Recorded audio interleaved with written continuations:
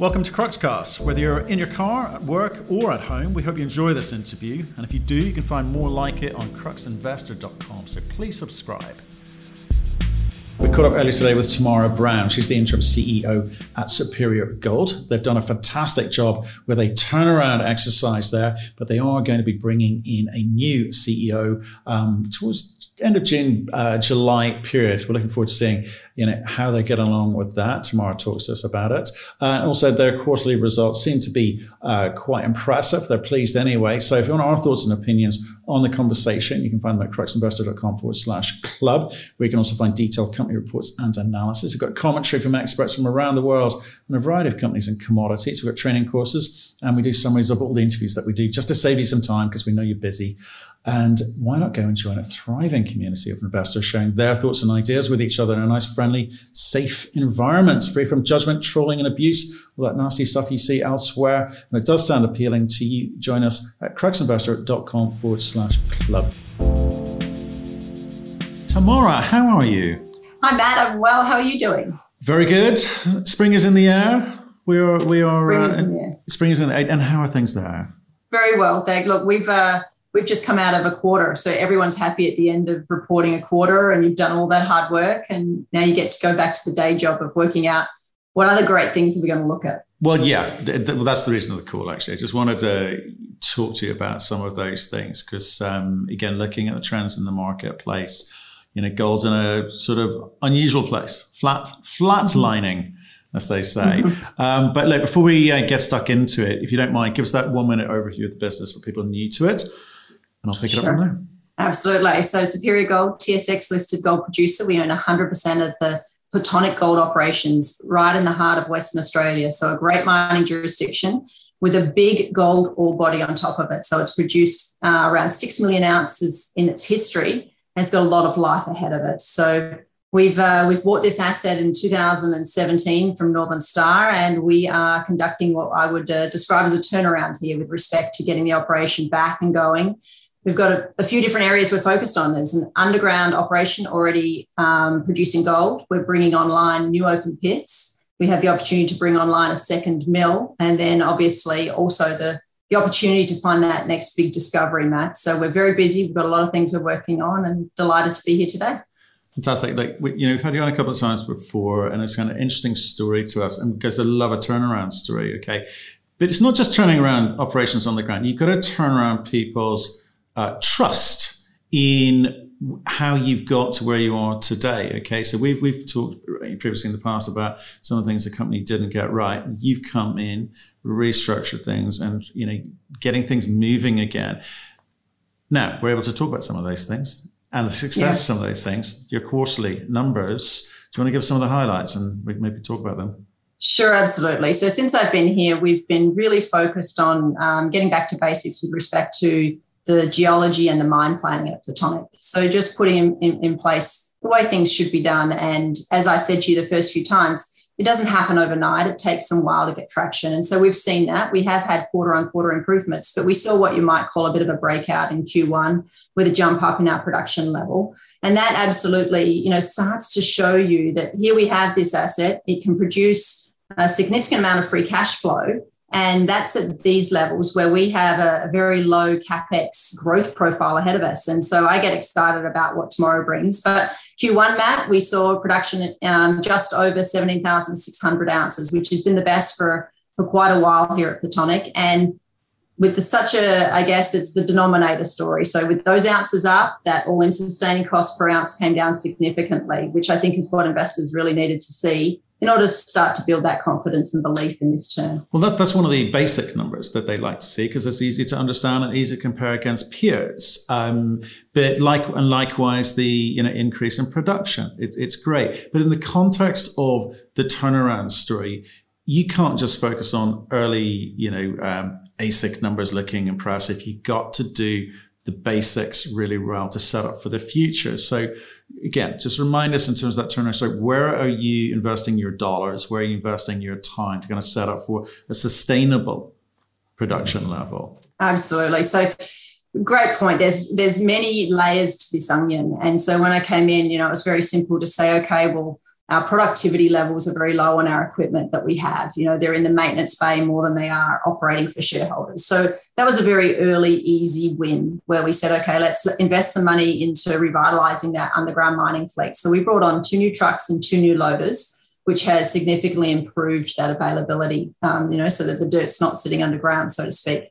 The next piece was that we bought back a royalty on the property. We bought back a 2% NSR last year, which obviously paves the way for increased future free cash flow. And that was an important investment into the operation here. I'm a passionate believer that if you can buy back royalties, the assets deserve to put that money into the ground.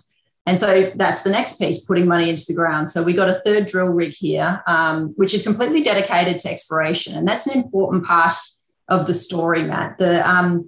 People talk about, well, you just need, you need to get ahead with your development.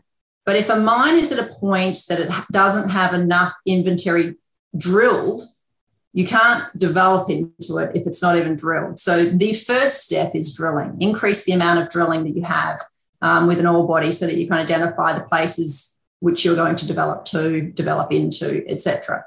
So that drill rig has done an excellent job of, to be honest, to be transparent, in the first quarter, we put out a program where there were 7 holes. All 7 holes hit significant mineralisation. So really positive return rates for this. And so when people talk about investing in the ground, that's exactly it. Putting money into drilling, putting money into development. We're doing both of those things, and we're starting to see the benefits of that, in addition to even more fundamental work with respect to geology. So here at Plutonic, the geological ore body, it's quite complex, to be honest. It is. It has a system of parallel lodes where the gold folds and moves around. And so a geologist's ability to interpret where it's going is challenged because they can't see under the ground. So when I came in, it was one of the fundamental issues I noticed. We have mined historically at Plutonic in and around 50% of our gold outside of reserves and resources. So that means that you have a reserve and resource, which is a model that estimates how much gold is in the ground. And then the miners come along and mine, and they actually produce from that reserve, but also 50% of it is outside. So by definition, the model wasn't predicting how much gold has been here, and that's for the last 30 years. So that has been the piece that we've been most focused on, and it's a pretty simple process when you boil it down. It's informing the model with more information. So historically, they will have included drill holes in the underground, and they will have interpreted between this drill hole and this drill hole and said, okay, well, the gold continues in between these 2 points, or I assume it does. When you get out there and you find that maybe that model doesn't predict it as accurately as you thought, you've got an issue, and you can't manage your mine plan and your business as well. So now with the advances in technology, we have had the ability to incorporate all historical geological data. So that's 30 years of face sampling, drilling, old pit monitoring, geological surface samples. All this data has gone into our database now, and it's called 3D modelling.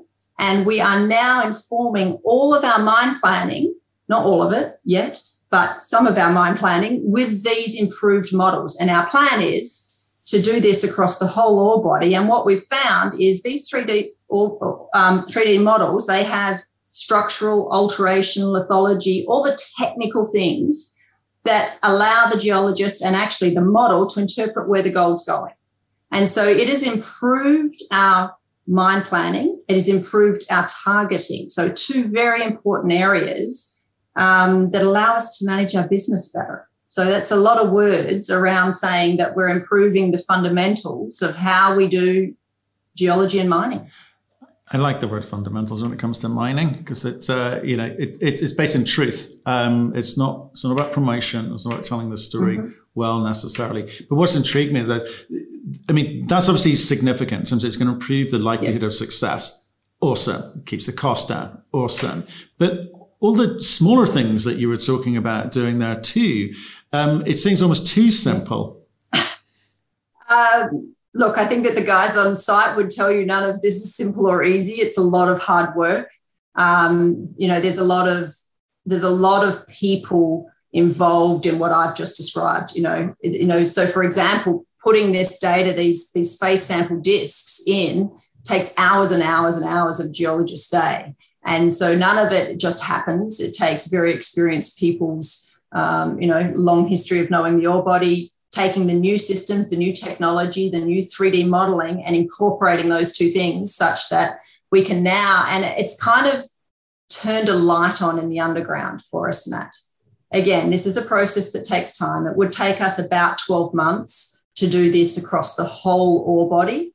But from what I'm seeing right now, it is certainly better predicting where the gold exists in 3 dimensions, which allows us to manage our business better. Right. So you're starting to make Plutonic sing a little bit. You've got a long way to go, but you're starting, right? You're starting that. The next phase is open pit, right? Mm-hmm. So again, we talked about getting the fundamentals right, laying the groundwork down. So where are you with that? Great question. So that comes on, our first open pit, Plutonic East, comes online mid-year. And so we're on track to deliver that. And that's obviously an improvement to that supplemental ore that we feed to the mill. And, it's a doubling of the grade. So obviously more profitable tons going through that mill, which is important. But I will note to you that modelling thing I was talking about doesn't just work in the underground. It actually helps us with these open pits as well. So that technology or that improvement in our geological model is going to have, added benefits throughout the operation. Right. Okay. And I think we have talked in the past. I don't necessarily want to go on it today because I want to get back to something else in a minute, which is the second mill, etc. But just in terms of this quarterly, it's good. You need to keep doing it.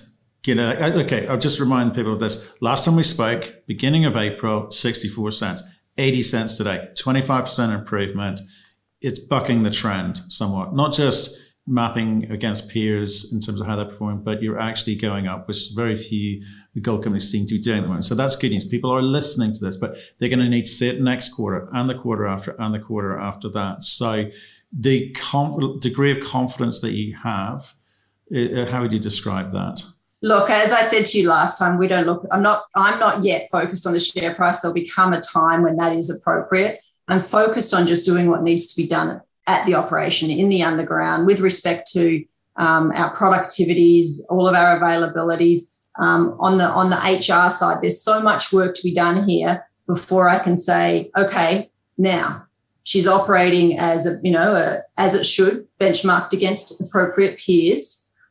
We've got a big gap there. I do believe that we can pull out another 20% with respect to our productivities, just in how much gold we produce for the dollars we spend. Okay, here's the question I wanted to ask you about. Okay, when we arranged this call, this is the question I wanted to ask you. Okay, we've had so much inbound about the job that you've done on the turnaround. So, it's the beginning end of it. There's ways to go, but people are really impressed by that. They're saying to you, why don't you just stay on as CEO? Look, I appreciate that. I really do. I think it's because when I came in to look at this and the board said, tell us what it needs, it was very clear to me with a blinking light. How can you execute on this turnaround to the utmost efficiency from anywhere other than Perth? And so I am not that 30-year experienced operator, Matt, that has done this many, many times. I can see from a business perspective what needs to be done, but I do believe that bringing in an experienced operator as the CEO will simply elevate that, because I'm not going anywhere. I'm going to be on the board. I'm going to be having that input to the strategy piece, which I'm passionate about. But having an operator on the ground in Perth, I think, is that piece that just needs to, then we increase the speed at which we achieve these deliverables. Okay. Where are you in that process then? Have you found someone? Yes, happy to say we have. Haven't yet announced it and finalised it and inked it, so can't talk about it. But I was very impressed with the quality of candidates that saw the opportunity here at Plutonic. So you've got a couple of things driving that, Matt. COVID has had a big impact, I think, on the mining industry with respect to where people want to work. So, we have very experienced people that are caught in locations that maybe they didn't want to, that's not where their family is. And I have the great advantage of having an operation sitting in Western Australia where we have a significantly experienced workforce with respect to mining. And so with that, Australians are, very good miners. They're known as very good miners. And so you've got a situation where people want to stay home right now. They want to not be caught in 2-week quarantines, flying in, flying out of international operations. Someone that has the opportunity to come in, base themselves in beautiful Perth, Western Australia, where there is no COVID, where you are operating free from all of the restrictions we have here in North America and Europe. And they get the opportunity to come in, be a CEO of an operation that clearly has a lot of upside. It has a big gold system, all of the infrastructure it needs, and a very clear turnaround plan ahead of it. I found people were very excited about that. So the quality of the people are excellent, and I know that shareholders will be impressed. Right. Okay. You've had a choice of people. It wasn't any difficulty. Okay. So the timing is when? Are we looking Q2? Yeah, look, I came in July 31st, Matt. So I have a 1 year, I had a 1 year mandate, and so that's coming up. I think it's fair to say to shareholders that by July 31st, they'll know what's happening with respect to the business moving forward. Okay, but between now and then, the turnaround plan, nothing's changing. You're not having second thoughts about any aspect of what you put in place. No, I think that it was pretty clear to me. This little mine just needed to be run and invested in, and that's what we're doing. Okay, just a quick word on exploration and budget. Is that still good? It's great. So just for a reminder for people, we put in a drill rig dedicated exploration in the underground. So one drill rig dedicated exploration. It's a big system here. We've got a lot of infrastructure. We could facilitate a second drill rig. The results certainly warrant it. And then mid-year in our plan, we have, for the first time in many years, a surface drill rig coming in. Obviously, it is part of that main pit pushback, the infill drilling, but what it gets to do is drill that mineralised mine mafic all across the property. If your investors remember, we talked about it, I think, last time.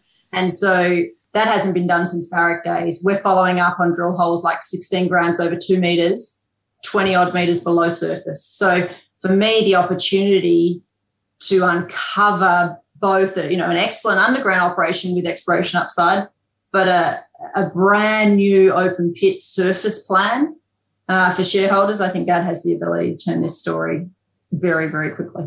Okay, it's May. July's not too far away. Are you going to save all your news until the new CEO's here, or have you got more for us?